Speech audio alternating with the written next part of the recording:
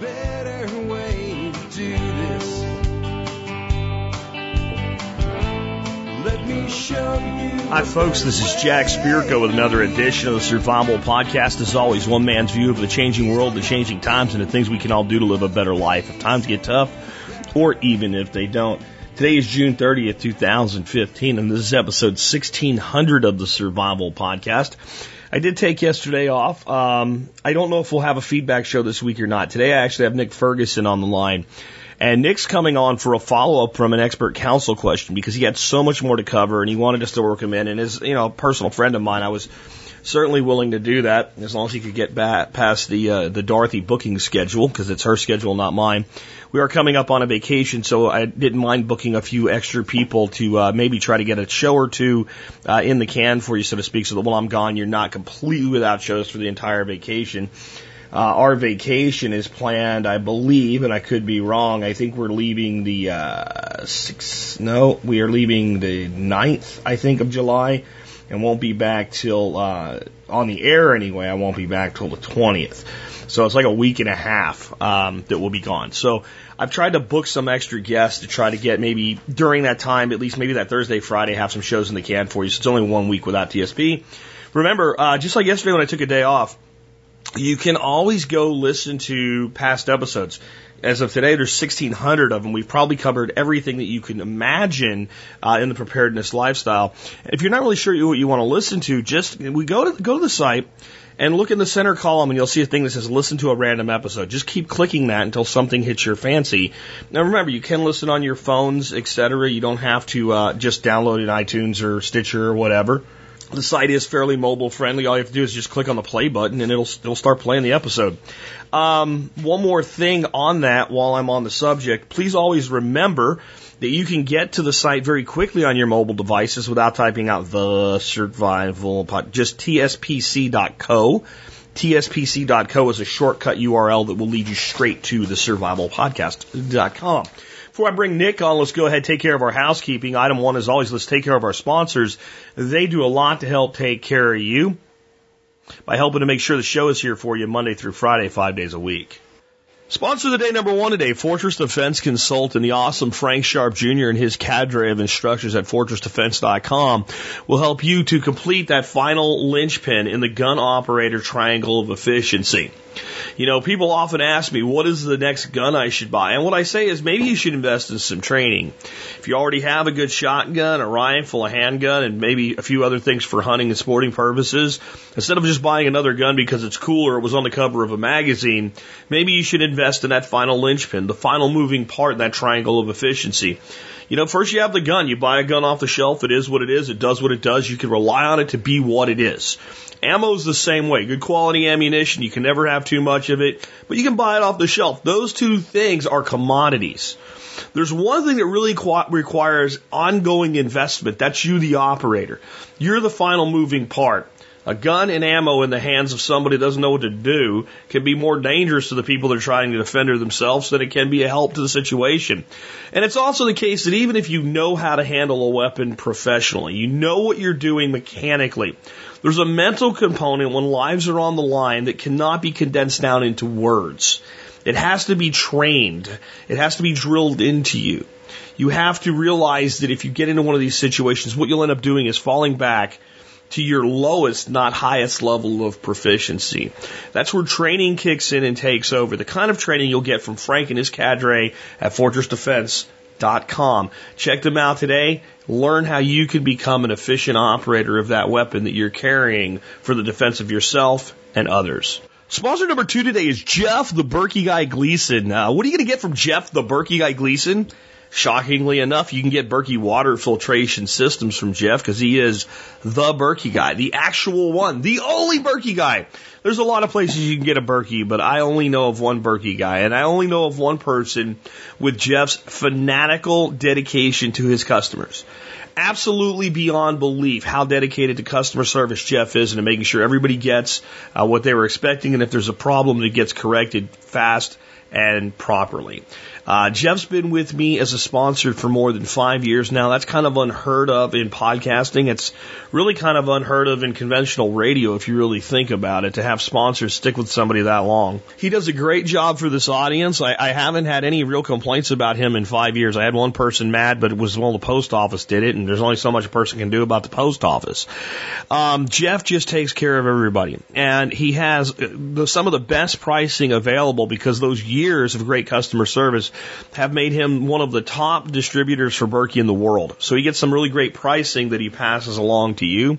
He also has a lot of other really great stuff for your prepping needs. You'll find all his Berkey stuff and all his other great stuff, like the Survival Cave line of long-term storable foods, at his website, directive21.com. Again, the website for Jeff, the Berkey Guy Gleason, directive and the numbers 21 followed by a dot and a com.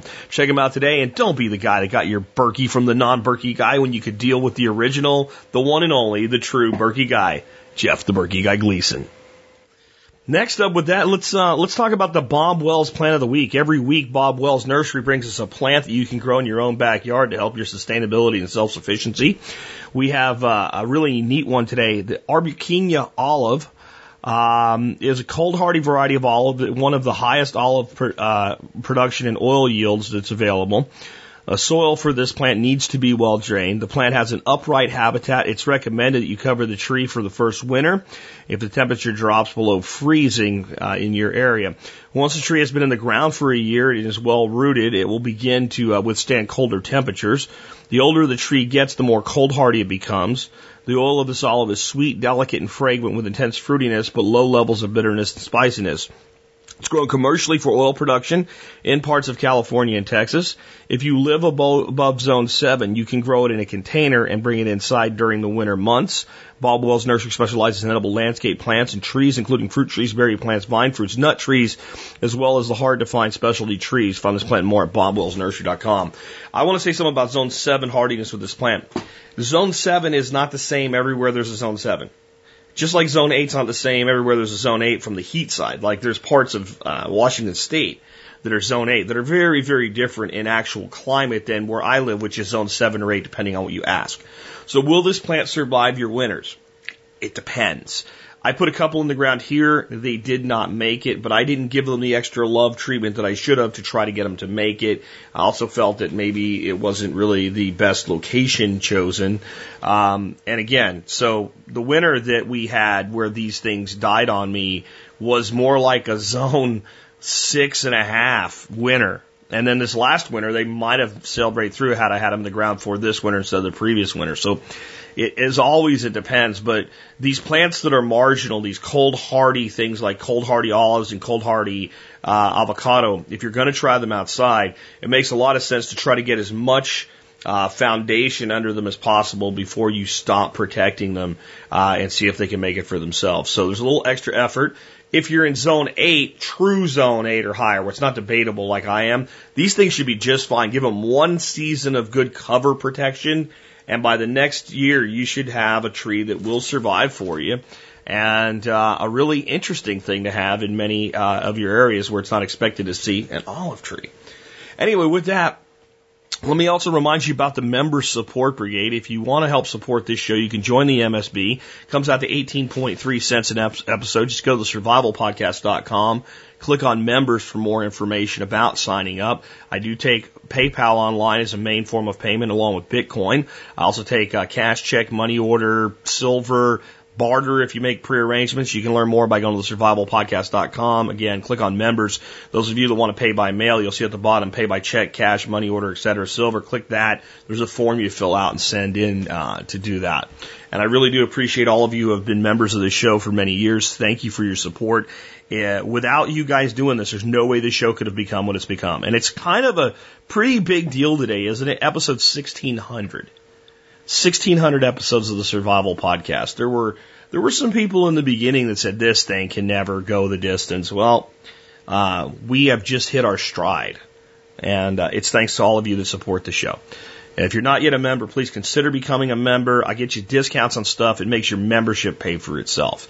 Next up, let's take a look at the year that was the episode, the year 1600. I'm going to read the Alex's thing called the 16th Century That Was. Whenever we turn a century, Alex kind of does a recap. The other two that are in today's thing are sumo wrestlers make a big impression and the largest volcanic eruption in South American history. I'll read that one first. These are at tspwiki.com. It is important to note this volcanic eruption in Peru, the aftermath will kill 2 million people as worldwide temperatures drop and crops fail, but not today. We'll talk about that one in the future. But the 16th century that was. We said our final goodbyes to the Middle Ages, embraced the Renaissance, which gave us Michelangelo, Leonardo, Donatello, and Raphael, the artists, not the turtles.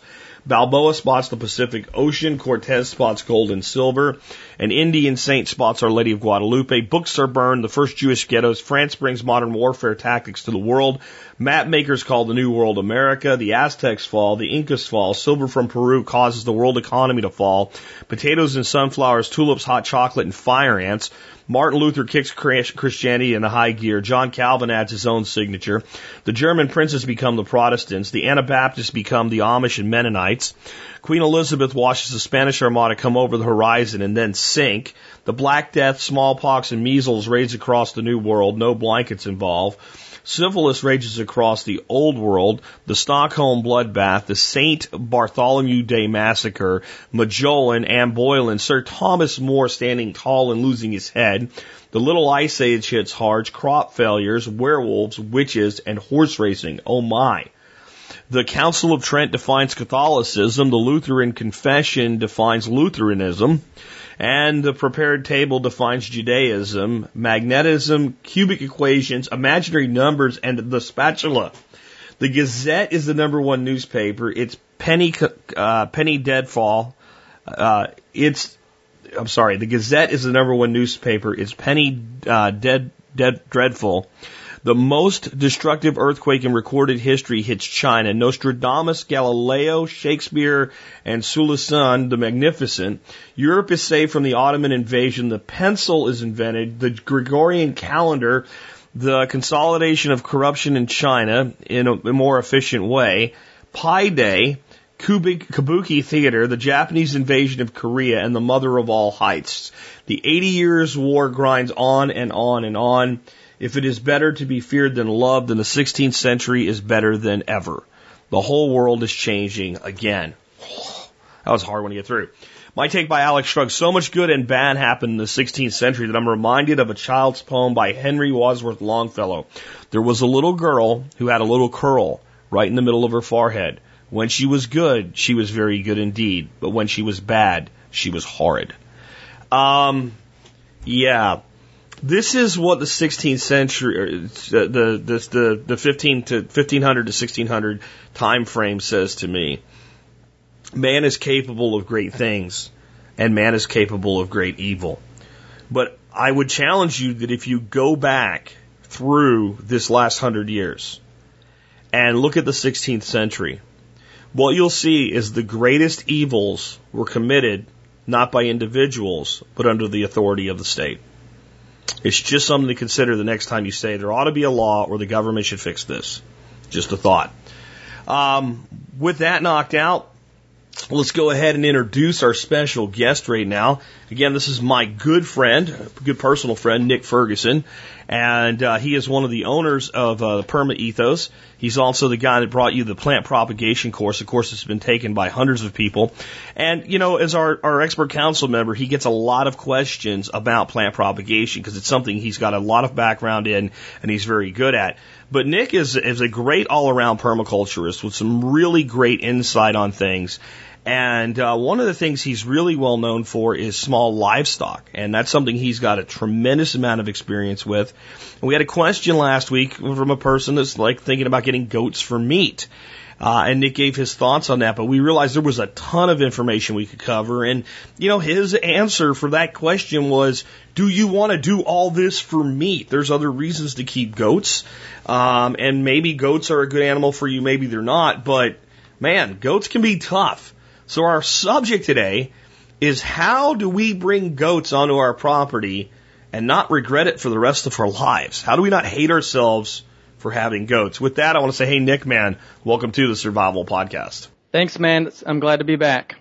Hey, so I've got you on today to talk about goats, kind of spurred on by a recent listener question. Before we get into that, though, I think most people know who you are because you're on the Expert Council. You've been working with us a long time. We have people coming on the air every day listening to us for the first time. So could you just give people, the 2 to 3 minute background as to how you got into permaculture and how you ended up as a homesteader, et cetera? Sure, yeah. Growing up, I was surrounded by this kind of thing from birth pretty much. My grandfather was in sustainable ag consulting, did consulting all around the world in the U.S. So, I kind of grew up with this. We spent a lot of time on the family farm in Ohio. And actually when I was 9 years old, I was playing around with some clay from a bank in a little creek runoff. And I didn't know it at the time, but I was making swales and ponds and I was putting little minnows and crawdads in there, and my cousin asked me, like all kids do, what do you want to be when you grow up? And I said, I want to do this. Yeah. And he told me I had to be an engineer and that I'd never get to play outside, but I grew up and found a way to do that, and man, it's wonderful. So, hey, we're going to talk about goats today, right? So, When I look at goats, I look at them and I think, God, they're a pain in the ass, just to be completely blunt. And the question you answered recently that precipitated this interview was really answered solely from the standpoint of, I want these for meat on this small piece of land. With that in mind, why the hell would anybody bother with such a pain in the ass animal in the first place? Oh, well, I don't know. Maybe you're a masochist. No, really, they're great at clearing land, maintaining pasture, pushing forest edges back if you want to do that. They love to selectively browse on weedy species of trees and brush. They love thorny things like smilax, greenbrier, catbrier, that stuff that grows really tall. That's just hellacious. Pioneer species like sweet gum are one of my goat's favorite foods. So, if you have a pasture that you have some grazers like sheep or cattle in that aren't doing a good job at nipping off those pioneer species or those sapling trees that are coming up, goats, that's their first thing. That's the first thing they go to. A lot of the silvopasture systems where you have cell grazing between rows of trees, a lot of people in permaculture now are putting in things like black locust. Well, black locust sends out runners and pops up little black locust trees all over the place. Well, that's going to be one of the first things those goats go to eat. So, having those in a system or in your arsenal, so to speak, is a great maintenance tool for a homestead or a farm. Another good reason, you can keep more dairy animals on a piece of land than a cow. So, for instance, if you can keep one cow, you can probably keep half a dozen goats. But if your one cow gets sick and dies, you're in trouble. If one of your goats gets sick and dies, you have more. So they're smaller. You can still meet dairy needs on a smaller piece of land or one that isn't suitable for a cow. They'll handle rougher terrain and steeper terrain than cattle will. So for people in, the Appalachian Mountains or any mountainous area, hilly areas are, where you might worry about a cow falling and breaking a limb, goats don't care. And baby goats are so fun. So those are my off the top of my head reasons. I like them. I grew up with them. We started with goats when I was 10 years old. So I've been keeping them for a couple decades now. And I always said I'd never get goats when I had my own property, and what was the first animal I bought? A goat. I mean, you kind of implied this, but maybe didn't directly say it, but they can make a living on land where cattle can't, not just with elevation and all, but as far as like what's available for browse, you kind of talked about some of the things they can eat, but you have land that you'd look at and say, this land's just not ready for cattle yet. Cattle are not going to do well here, or your stocking density is going to have to be significantly lower, where a goat just goes, I'll eat all that, I don't care. Right, exactly. Oh, and another thing, you can get goats for far cheaper than a cow. You try to buy one cow, a full-grown animal, you're going to spend $2,000. You're going to spend a few $100 on a goat. So, for getting into it, you could get a breeding pair for less than $1,000, even a good breeding pair. You're not getting a breeding pair of cattle for $1,000. Yeah, and I mean, I've even seen goats for less than that. I'm sure there's different breeds that have to be taken into account and what have you, but basic old-fashioned meat goats or basic old-fashioned dairy goats can even be had for less than that. Oh, yeah. So, you can look on Craigslist. Lots of people, they'll get some goats, and then they'll realize they're a pain in the ass. Yeah. And they'll want to get rid of them. Yeah. There's a dude right now in Waxahachie, I'm looking on Craigslist, selling boar goats. Take your pick, $100 a piece. He has 12. What do you want to bet what you just said is what happened? Yep. It's either that or he got to breeding too much and now he's in trouble and he's got overpopulation and he's got to either kill them all and butcher them and he doesn't want to, or the market took a hit, or, yeah, like you said, he's someone that got into him and didn't realize what he was doing. Yeah. I mean, when we look at land assessment, the person that asked a question last week was asking like they had about 2.5 acres. I've got 3. I look at my 3 acres and I think to myself, if I wanted to do this here, if I didn't have a couple $1,000s worth of trees per 100 square feet planted, and if it was all really great pasture, I could put a few goats on here, no problem. But when I think about trying to control them here on 3 acres and I look at my property, what it produces, I go, I think I'd want to kill myself if I did this. So, with that in mind, what kind of a land holding do you think makes sense for keeping goats? And does it change based on, where you are and what your overall goals are? Right. Well, we need to think about stocking densities and what the minimum number is. A lot of people don't think about that. I can just buy one goat. Well, if you get one goat, you're going to have a very unhappy goat. It's probably going to get sick and depressed. They're herd animals. They want company, man. So keeping 2 together, that's doable, but you really should have at least 3. Now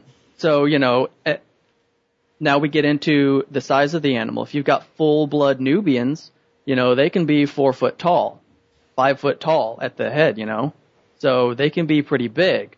But Nigerian dwarf dairy goats, well, they can be 2 foot tall. You need to look at the amount of land you have, amount of land that you have to house them on, and their browse. So if you're fine with bringing in extra food, well, you can put more goats on a smaller piece of land and just be really careful about how you graze. But if you've got acres and acres, well, you can parcel that out and pretty much not have to spend any money on any food for them except for during the winter. So it's really hard. Like all things permaculture, it depends. But think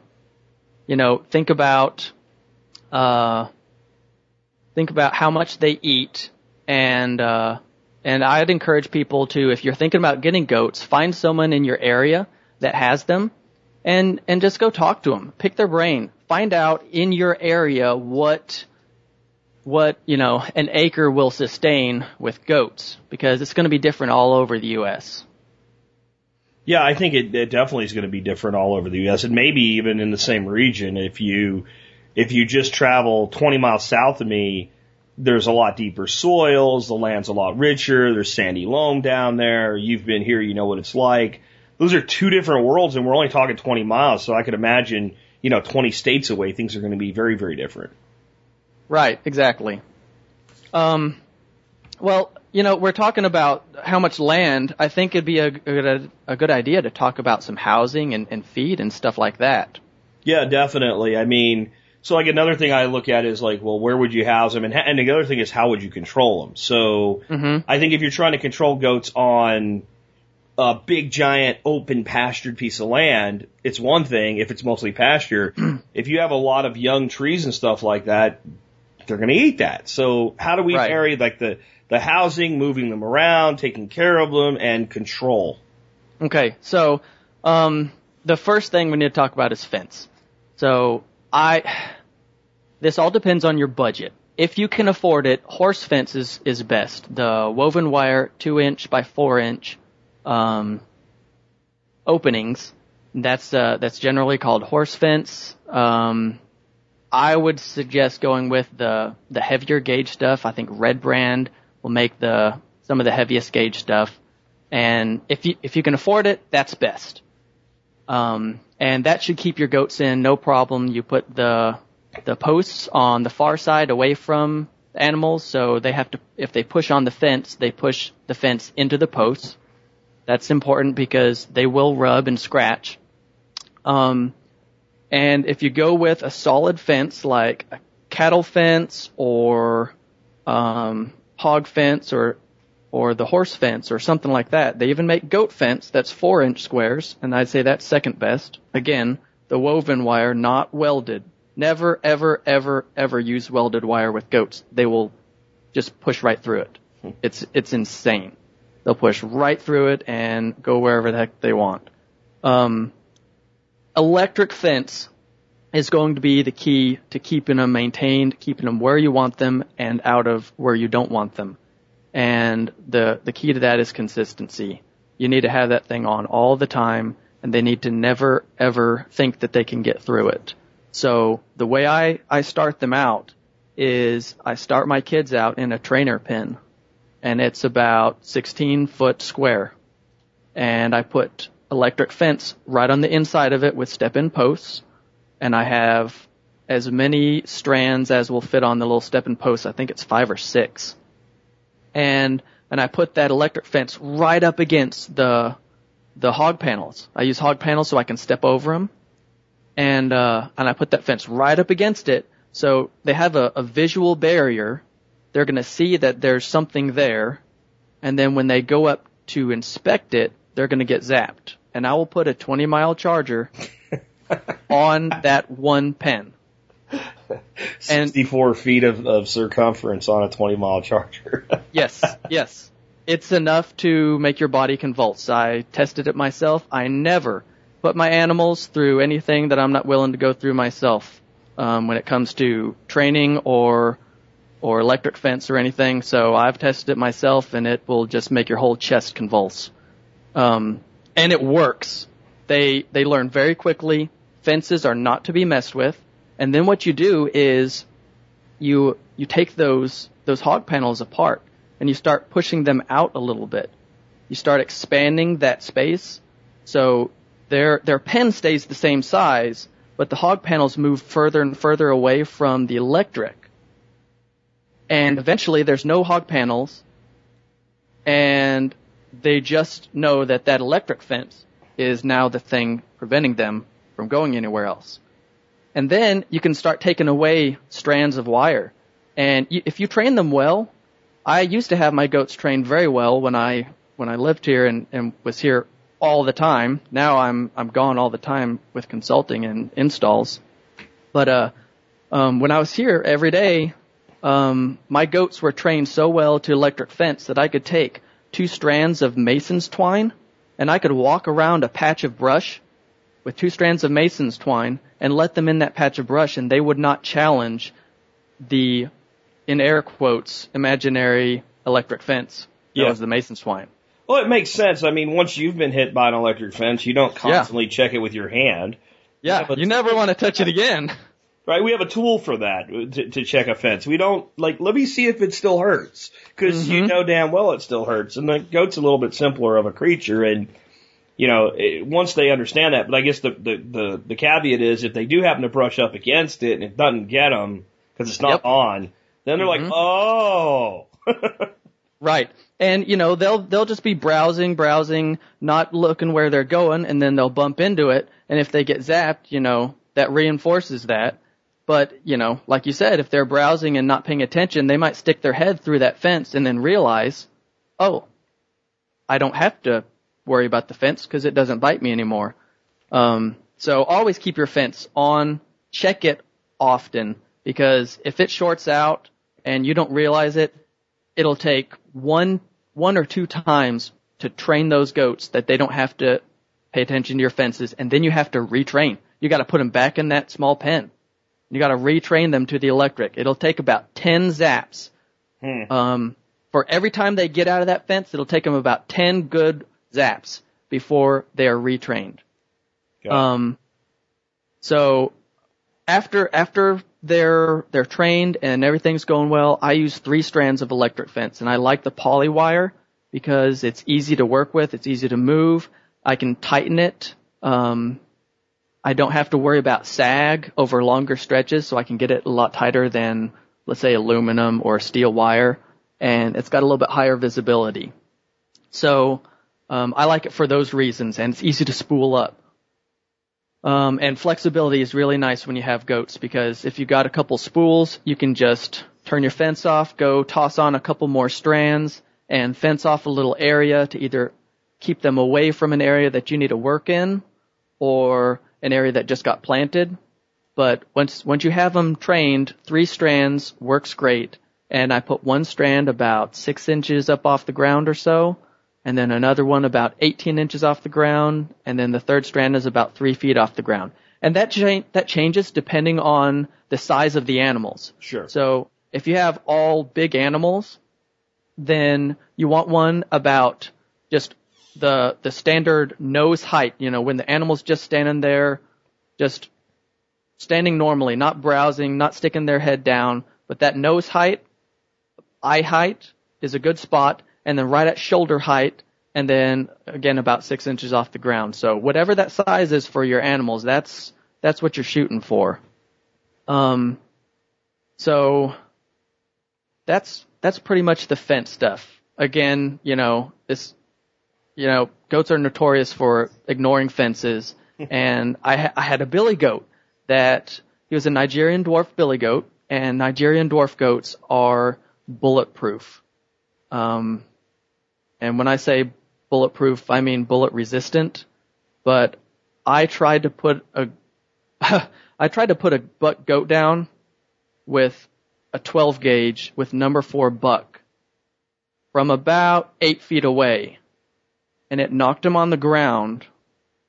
He got back up and kept eating. Oh my God. Yeah. Number 4 buck, 8 feet away from a 12 gauge. I was blown away. He wasn't. And he wasn't. Yeah. He wasn't. Wow. So when I say these goats are tough, they're tough. So I had to tell me one time you had one that was like standing there just being electrocuted and whatever.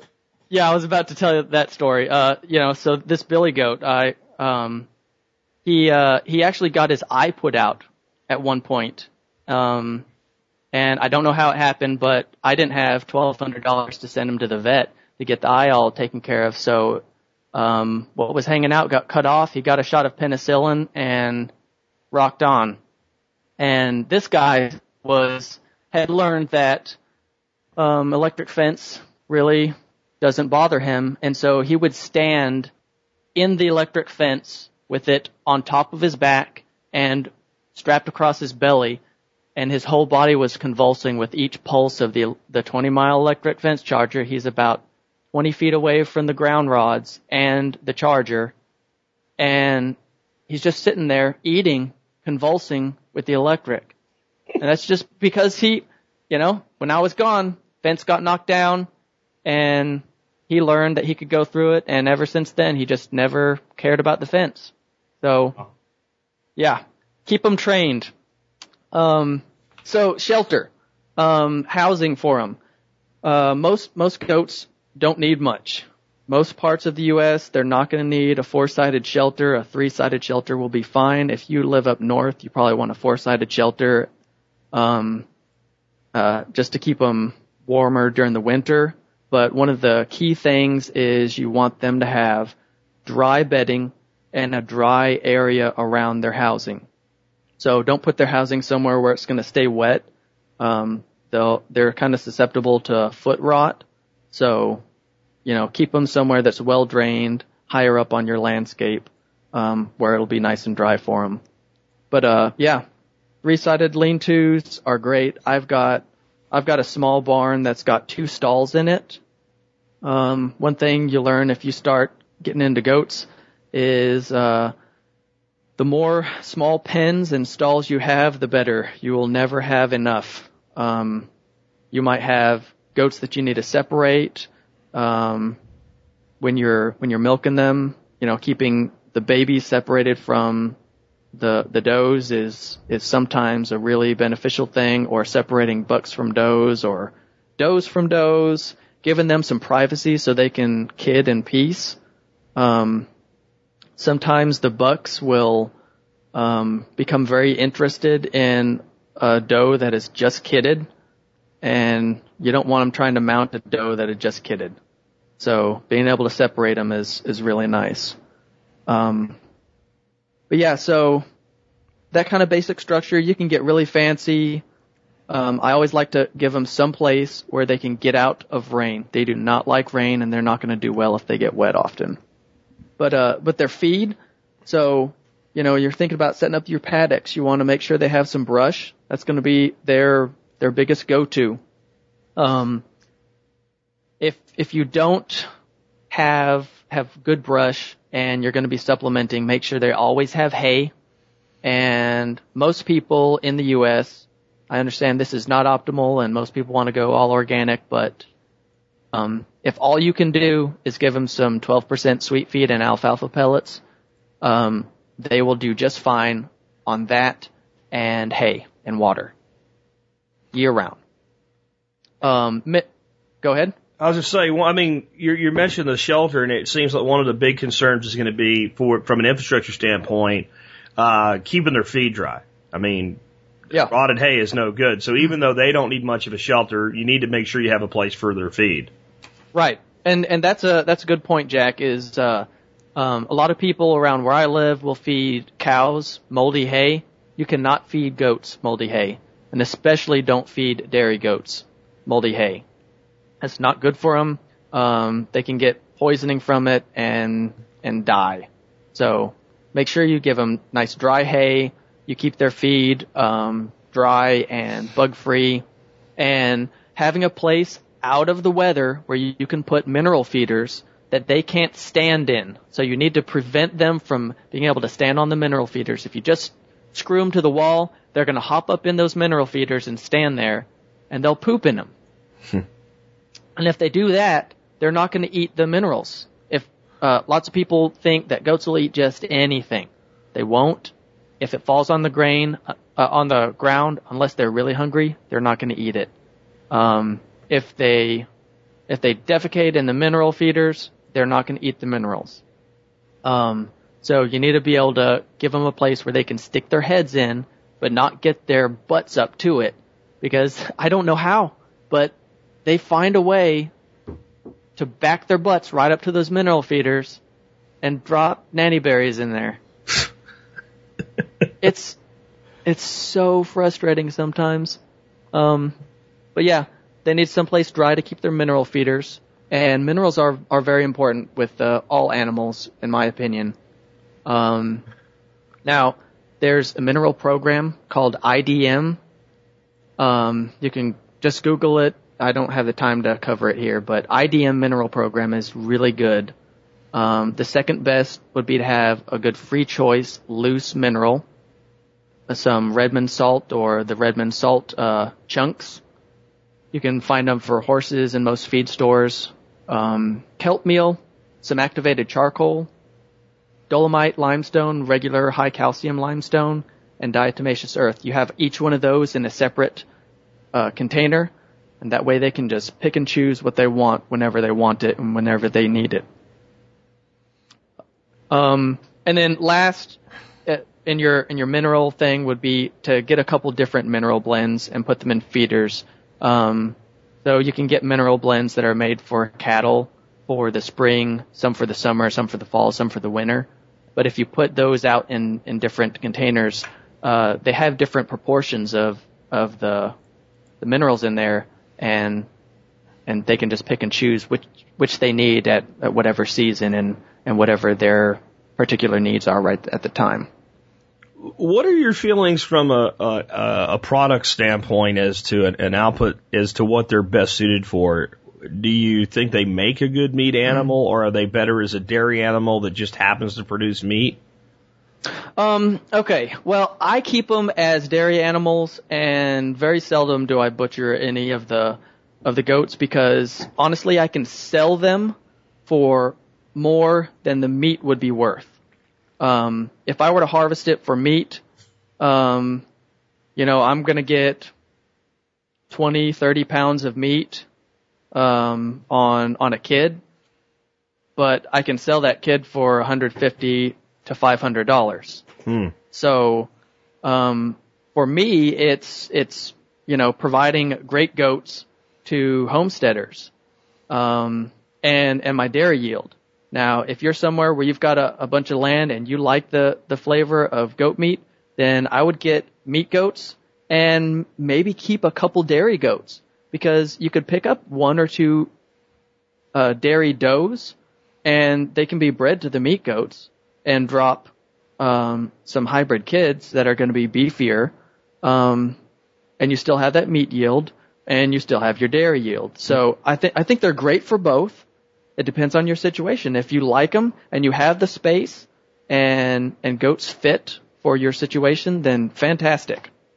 They're a lean meat. I think they taste great. But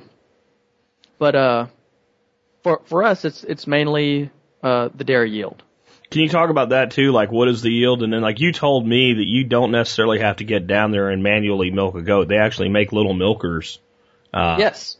That was the only thing that ever even gave me the remote potential to even think about it when I learned that thing existed. Yeah. Okay. So, let's say you don't have time to milk today. Well, she just had 2 kids. They're going to milk her.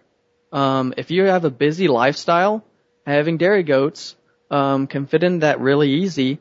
Now, what you're going to sacrifice in the long term, over the year's time, over the milk season, you're going to sacrifice some longevity of your milk season by not being regular with your milking schedule. But if it comes down to having some goat milk or not, then I would much rather have half the yield of goat milk and only have to milk half the time. And that's what I would often do is I would separate the kids at night. So I went out to take care of the animals at night. I'd put the kids in a separate pen. The does would stay in a pen separate from them. And then first thing in the morning, I'd milk the goats and then let the baby goats in with the mamas and just let them run out in their paddock. And the baby goats they'll keep them milked out. And if you have to go somewhere for a few days, well, don't worry about it. Just keep them all together. Like I said, the drawback though is as those kids get older, they start eating more solids and they stop milking as much. And the doe's natural response to that decrease in milk need is to produce less. So you'll see a drop off if you miss milkings or if you're just letting them take care of the kids and not milking them at all. They'll wean them at 4 months or so. Some does will let them nurse for a whole year. Some does will try and kick them off after just a few months. It all depends on the goat. But yeah, it's really nice if you've got a busy schedule or if you have a vacation coming up, just leave the goats all together. You've got a big paddock with lots of food in there, browse for them, and you've got an automatic waterer. You don't even have to worry about them. Just leave them. So what kind of a yield do you expect from a doe, and how long is the milk season usually last with proper management? Okay, milking them, it'll normally be about 8 months out of the year. So they'll drop kids in the spring generally, and some goat breeds have 2 breeding seasons, one in the summer and one in the fall. But generally they come into heat in the fall and go through early winter, and they'll when they start producing, I generally give them the first week with their kids because we don't want the colostrum. and I'll let them stay with the kids for the first week, and then I start separating them at night. And the morning milking, I'll get off of a good Nigerian dwarf dairy goat, you'll probably get a quart to a pint. But from a Nubian, which is what I mostly have, you can get, one single milking, you can get 2 quarts to 1.5 gallons. So general is about 3 quarts for each one of my does for their morning milking. And then if the babies are with them and you don't have them weaned or on milk replacer, which I do not like milk replacer, but I try to get them weaned as quick as possible so that I'm getting all the milk. And so the evening I'll generally get about 1.5 quarts to 2 quarts per doe. So, I mean, one goat, you're getting 1 gallon a day, easy. Wow. That's more than I expected. Yep. So if you get 3 or 4 goats, I mean, it's more milk than most families could ever use. You're starting to look at, selling some, making cheese, doing something with it. Right, exactly. And, if you've got a little homestead and you're making cheese, well, you've got whey as a byproduct. That's great chicken feed. That's great pig feed. And that's great, soil amendment for your garden. So it seems to me that goats really don't seem like the greatest meat animal. Like, even from a standpoint of I'm just going to raise a few this year to eat. If I look at chickens, I can buy chicks for almost nothing, and I can put them on an 8 to 12 week cycle, and I got chickens. I can do that with pigs. I can do that a lot longer cycle, but that even makes sense financially to do with cattle. Mm-hmm. It seems like goats are much more of a management tool in the homestead that have outputs that need to be managed based on your goals, your homestead, your size, your time commitment, all of that other stuff. Right. Here's the big thing with the goats is you have a meat yield once a year. Mm-hmm. When those kids are between 3 and 5 months old, that's when you want to butcher them. So, I mean, that's not a lot of a meat yield when you're talking about pounds. Yeah. Now, what are they going to lay on the hoof at that point? They can't be 60 pounds. No. You're going to get 20 to 30 pounds of meat off of a kid at that age. I'm saying, what's the live weight on that animal? Probably 50 pounds, maybe? Yeah, 40 to 60. Okay, yeah. If they're a meat goat, then they should be 60 to 80 pounds at that age. And, again, you can take them to where they're a yearling and then butcher them then. With male goats, you want to castrate them. Well, I use an elastrator. It's just an elastic rubber band thing on a tool, and you just pop it up around the sack and open the handles. The ring pops on there. He hops around, kicks a little bit for 10 seconds, and then hollers for 30 seconds, and that's it. Goes on about his life at that point, I guess. Yep, cuts off circulation. He can't feel anything. They dry up and fall off, and now he's castrated. So, and you definitely want to do that to any male buck that you don't want to get genetics out of, because they do stink. When it's breeding season, you do. Oh, here's a very good little tip. Do not put your goats, if you have male goats, downwind of your house or anywhere that you want to enjoy yourself, especially during the fall, because when it's breeding season, those male goats are disgusting, man. They will pee on themselves. They stand there and they pee on their front legs and their face. They urinate all over their face. A male goat, yes. A male goat that has white on his face, by the end of fall, has a yellow face. Wonderful. I mean, I gotta tell you, one of the things that turned me off was being at your place in the fall when they were rutting. Yep. And they just reeked, and I'm like, I don't want that. Yep. Yeah, you definitely don't want to touch them. One of the best things to do to get buck scent off, and it doesn't ever get it all the way off, you gotta wait for a day for it to kind of dissipate, is to use coffee grounds.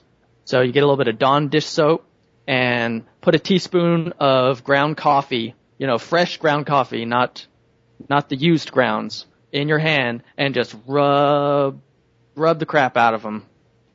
And that'll help cut the smell. Your wife will not like you crawling into bed if you smell like a buck. Yeah, I don't blame her. When you are going to go ahead and slaughter, is there certain things you need to do to make sure you get good quality of meat? Okay, you definitely want to kill quickly in a no-stress environment and get them bled out quick. And then I age the meat for a couple of days and then ice bath with a little salt to cut down on bacteria growth. But what I do is, if I'm going to kill a goat for meat, I'll separate them out from the other goats, and I'll put a grain bucket down, and I'll let them start eating, and I'll get a .22 rifle, and I'll kind of circle around behind them. I'll have to do that a couple times because they'll stop and they'll kind of twist so that they can keep their eye on you. Yeah. But once they kind of get settled down and he's eating, then I line the shot up between his ears and towards his nose. And that'll normally put them down instantly. They drop. There's no fuss about it. They're instantly out. And then I've already got hooks ready to string him up right there. So he gets shot. He's on the ground. I'm there right away with a knife. Make 2 slits on either side, and he gets pulled up and drained. And you taught me the trick with the 5-gallon bucket and sawdust in there. Yeah. That's what I do. Set the bucket under there. It goes to the compost pile. Get them cleaned out real quick, rinsed out, and I like to use the golf ball, and come along method for skinning. You just pop that golf ball in in between the shoulders, in the hide, tie off to it, put the come along to it, and just pull, and it pulls the skin right off. Mm. Yep, you'll look it up on YouTube. You can see lots of people put up skinning a deer with a golf ball. It's pretty slick. And then after that, I quarter it out. I take the backstrap and the tenderloin, and I basically take the leg quarters, backstrap and tenderloin, and I toss it in an ice bath for a couple days, and then we either cook it slow or part it out and put it in the freezer. Okay, good enough. Yep. And the milk. So if you're keeping goats for milk, then to make sure it's safe and it tastes good, you want to use sanitary practices. You wash the udder with a washcloth, rinse it with the wet cloth, dry it off. Then you can use a teat dip. I don't. But a lot of people like to. It's a bacterial dip that you put in a little cup and dip the teat in. And then you shoot the first couple streams of milk into your dog's mouth or a dog bowl or whatever. Feed it to an animal, but don't use it because bacteria can build up in the milk orifice. You strain the milk as soon as you can and chill it as fast as possible. Some people even go so far as to put their milk jars in an ice bath. But we just put the quart jars or 2-quart, half-gallon mason jars in the freezer for about 45 minutes to an hour to chill it down quick. And that'll get you pretty good tasting milk. The strainer, we've got a stainless steel strainer with disc filters that we got from Hoger Goat Supply, and that's one of the best investments you can make is a decent strainer and those filters because it's quick, easy, and you can sanitize it. About sanitizing, you want to use glass to milk into or stainless steel. I just use wide mouth glass jars, quart jars, and I milk straight into the quart jar. And when I get home, I pour it. I set the filter, its size so that it fits on a wide mouth jar, and you set the strainer filter on top of your half-gallon mason jars, and you just pour the milk through. It goes through really quick, and then you stick it in the fridge. But never use plastic to milk into, to handle your milk, to store the milk in. It'll get micro scratches in it, and bacteria will build up, and you'll end up getting someone sick with E. coli. So, stainless steel and glass for everything. Sanitize it. Be safe about it. But in 20 years of dealing with goats, no one has ever gotten sick off of the raw milk. Despite what the government will say, it will not kill you. Somehow people live for 10,000 years using milks. Using goat's milk. Wow. So maddening. Here's a cool little tidbit of information. Goat's milk is a lot easier to digest than cow's milk. And with our first son, my wife's milk supply started drying up, and we had to decide to either use formula, which we really did not want to do that, or use goat milk. And you can get goat milk baby formula recipes so that you make sure the baby's got everything they need. But that's what our first son was raised on, was goat milk. Yeah. If you were, looking at buying one of these goat milker machines, and these things are like $500 around from what I've seen, how many goats would you have to milk before you thought it was worth doing? If I had to milk more than 6 goats at a setting, I would say it's well worth the money. Okay.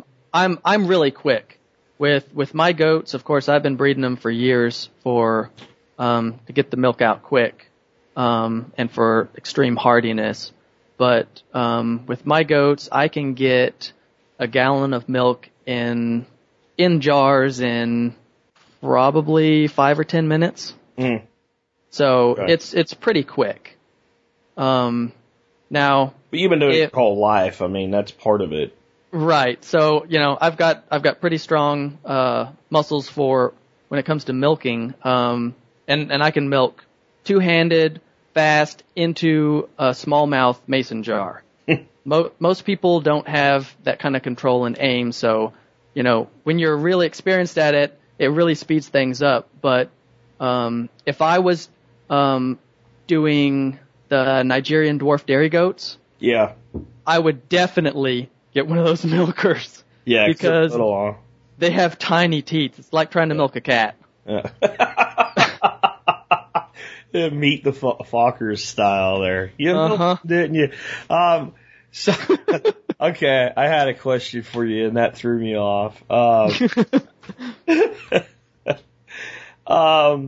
Oh yeah, parasites. So you were talking about some of the things that can happen, like if you don't take care of the milk right to us, but I'm sure there's things that can make your goats sick that you need to make sure. You already mentioned like not letting them crap on their minerals and stuff like that, or their hay get nasty. But I was just reading this article in a magazine recently, getting ready for this interview, about a place in Wisconsin doing a goat cheesery.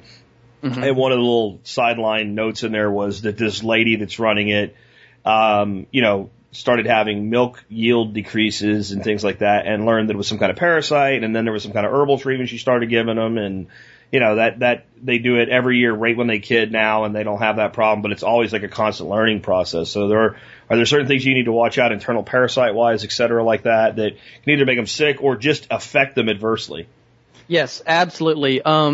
That's actually the number one health concern with goats is internal parasites.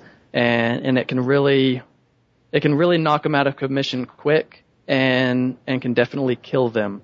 One of the things that is good to look for is check your goat's eyelids, their lower eyelid, every once in a while. Mm-hmm. Just scratch on them for a while and then reach up there and just kind of pull their cheek down so that their eyelid kind of opens up, just like you would if you're putting eye drops in. And look at the color of the eyelid. The redder, the better. So if they've got nice red to pink coloration in their eyelids, that means they're generally pretty healthy. If it's starting to get pale, or if it's white, they're very anemic and they're about to die. And that's from hookworms. Or no, not hookworms, wireworms, I believe. Okay. Yeah, wireworm. And they'll just literally suck the animal dry of blood.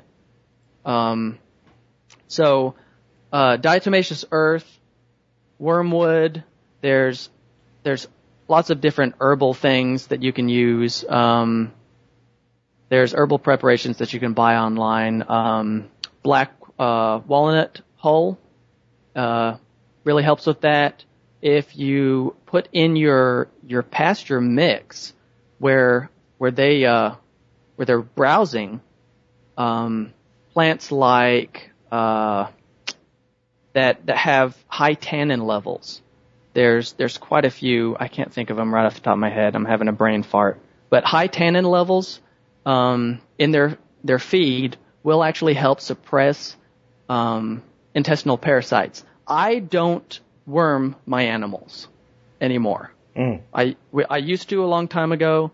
I have bred these animals. This kind of gets into my philosophy with all my animals. If they have health problems that cannot be overcome with good food, water, and shelter, I don't have room for them on my homestead. They're too expensive and they get cold. So a long time ago, my goats got cold for parasite problems. If they got wormy, they got gone. And a big thing is keeping your pastures rotated. Don't keep them in one spot for a long time because your worm populations really build up. A lot of people, they'll have kind of a yard that they'll open up to other paddocks, which is a really convenient way to manage your goats. You have kind of a sacrificial yard that's just pretty much bare dirt. And you want to keep that yard small enough that you can keep it mulched really heavily with old hay, leaves, branch trimmings, something like that. And if you keep chickens in with them, chickens will actually compost that all down, and you can toss all of your table scraps in there. So you've got chickens and goats in the same mulch yard. The goats are pooping and peeing in the mulch. You're capturing it. You're capturing the chicken manure, and you're recycling all your table scraps through the chickens. And then you pile that all up into compost piles and let the chickens do half your work by scratching it down. And then when it's done composting, you take it out. So you're constantly taking that parasite load and removing it from that system and replacing that ground area with new material. So that really helps cut down on parasites. If you don't have the means or ability to do all that, then check with the local vet on what kind of wormers you should give them. Unless you can get some good stock that's very worm resistant. Definitely it's better to have medicated alive animals than have all of your animals die. Yeah, I really get upset with people that are like, I don't want to use any medications whatsoever. And it's like, Yep. What do you do when you get sick? Right. And I know there's some stuff with organic, which is one of my big problems with it, where once the animal's been given antibiotics, it can't be organic again. I think that's stupid. And I have yet to meet the small-scale producer that really benefits from organic certification.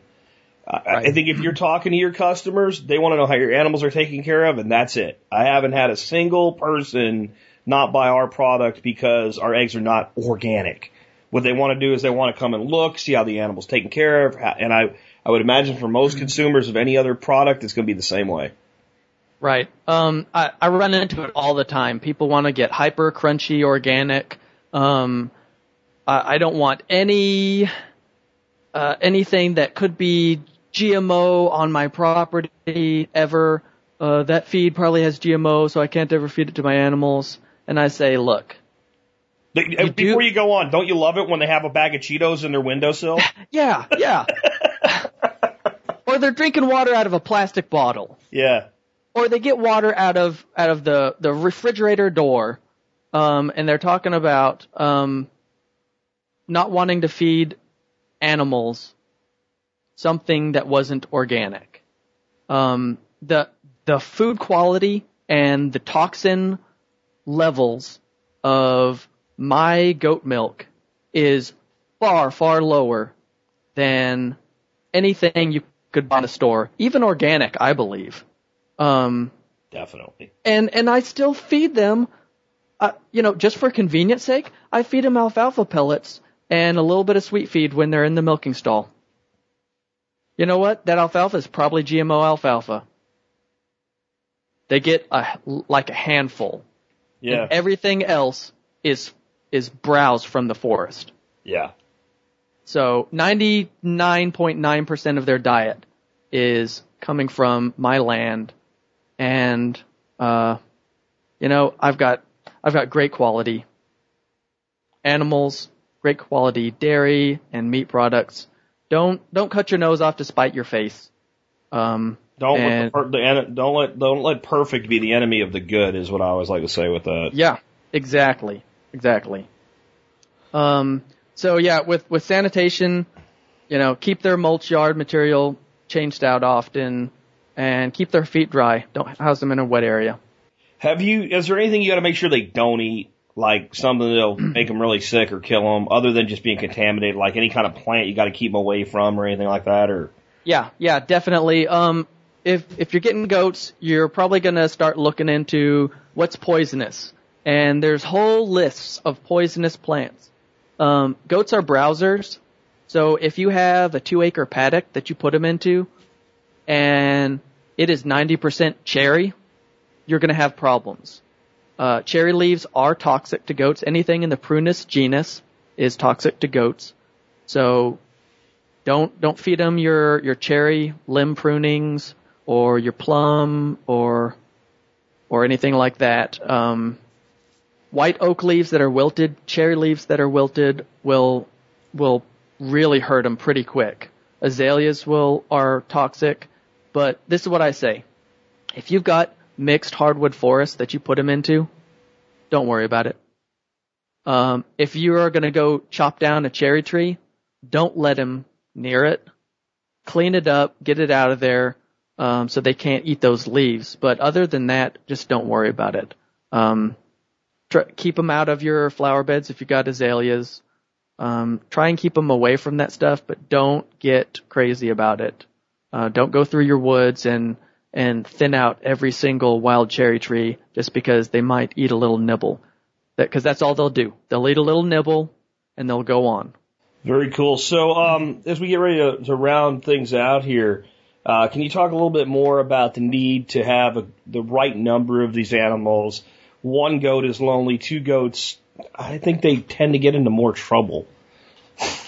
Yeah, well, if you can have a nice little herd of about 6 goats, they'll have a whole lot more of that herd instinct, and they'll want to stick together, and they're a whole lot easier to move.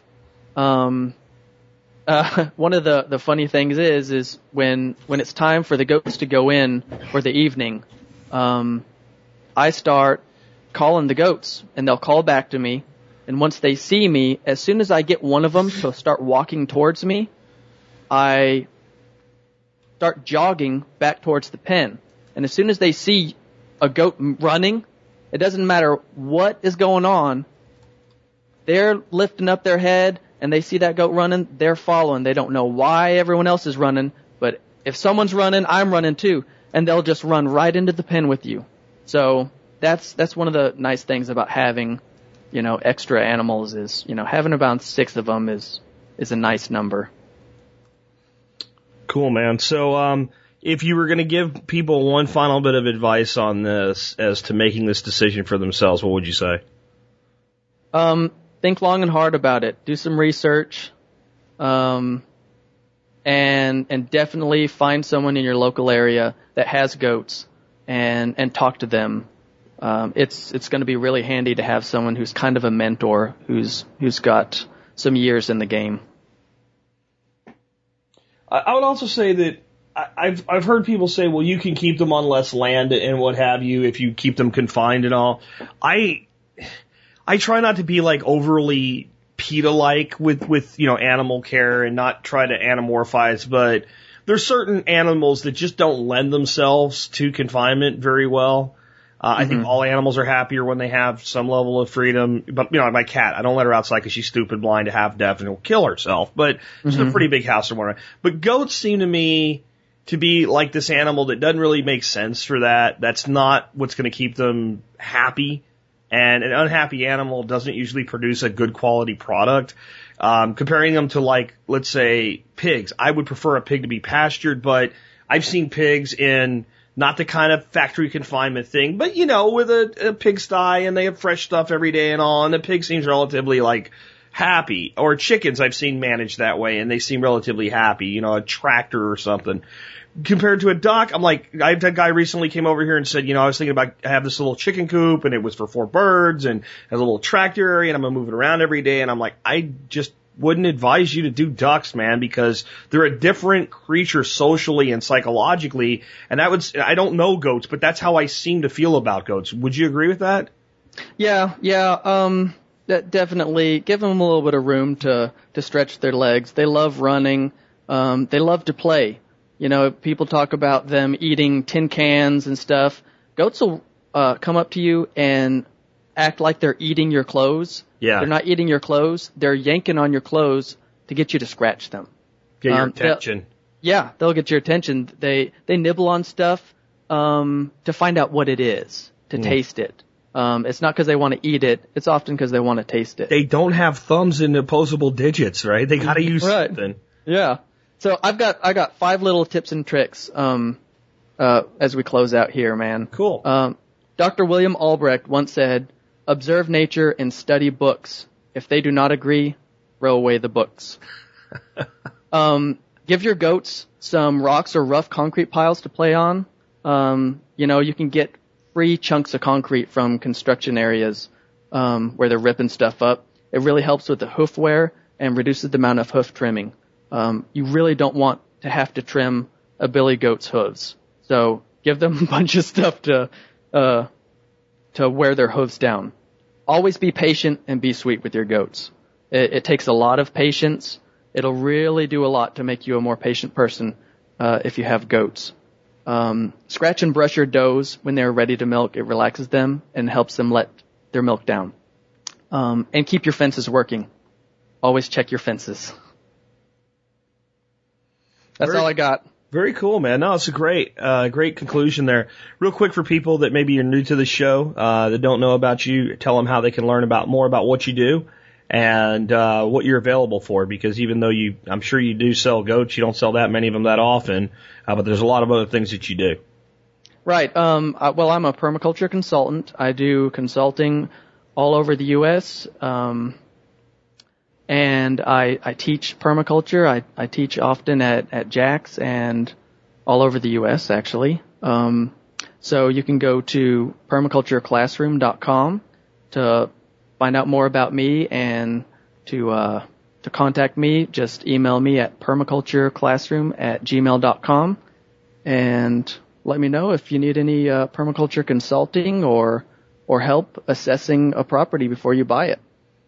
Cool, man. And I'll throw my little pitch in here for you as a consultant, because this is my most valuable thing about you as far as a consultant that I think. I know for a fact you've told people that say, I want to do X. No, you don't.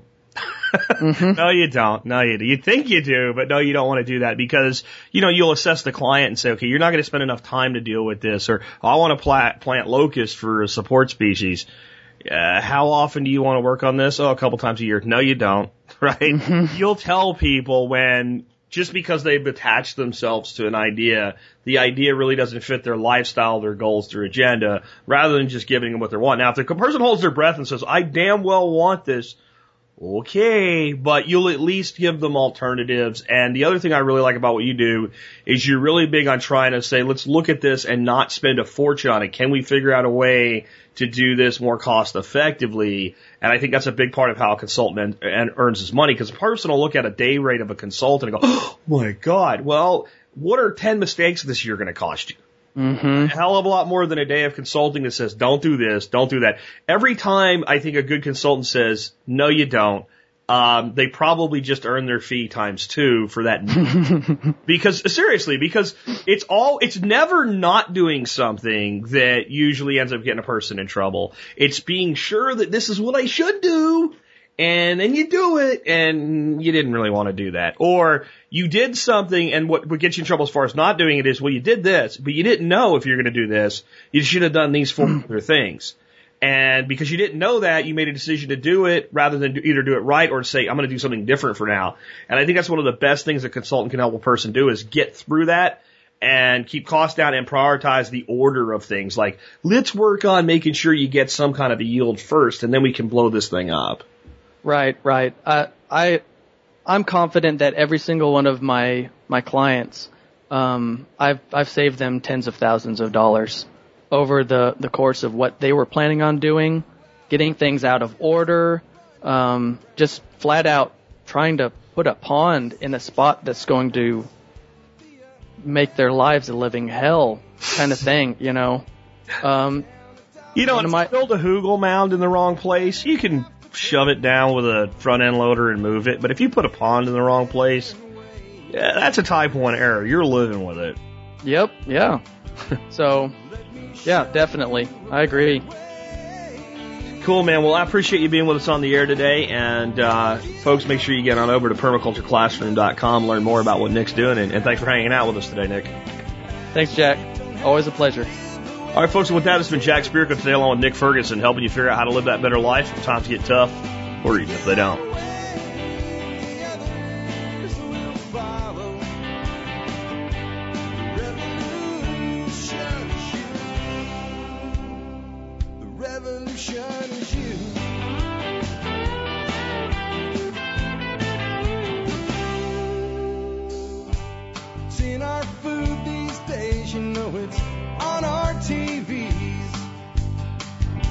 Sometimes we forget we are what we eat. I don't know the answer. It's like there's nothing I can do. It's the price we pay, I guess, when we follow all the rules. There's a better way to do this. Let me show you a better way. You don't have to be another face in the crowd. Don't have to live the way they tell you to. Make your own way and the others will follow. Revolution is you. Revolution is you.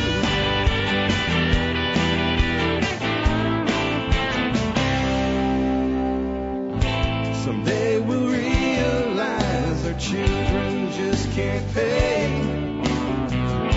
'Cause nobody up there cares. They're living for today.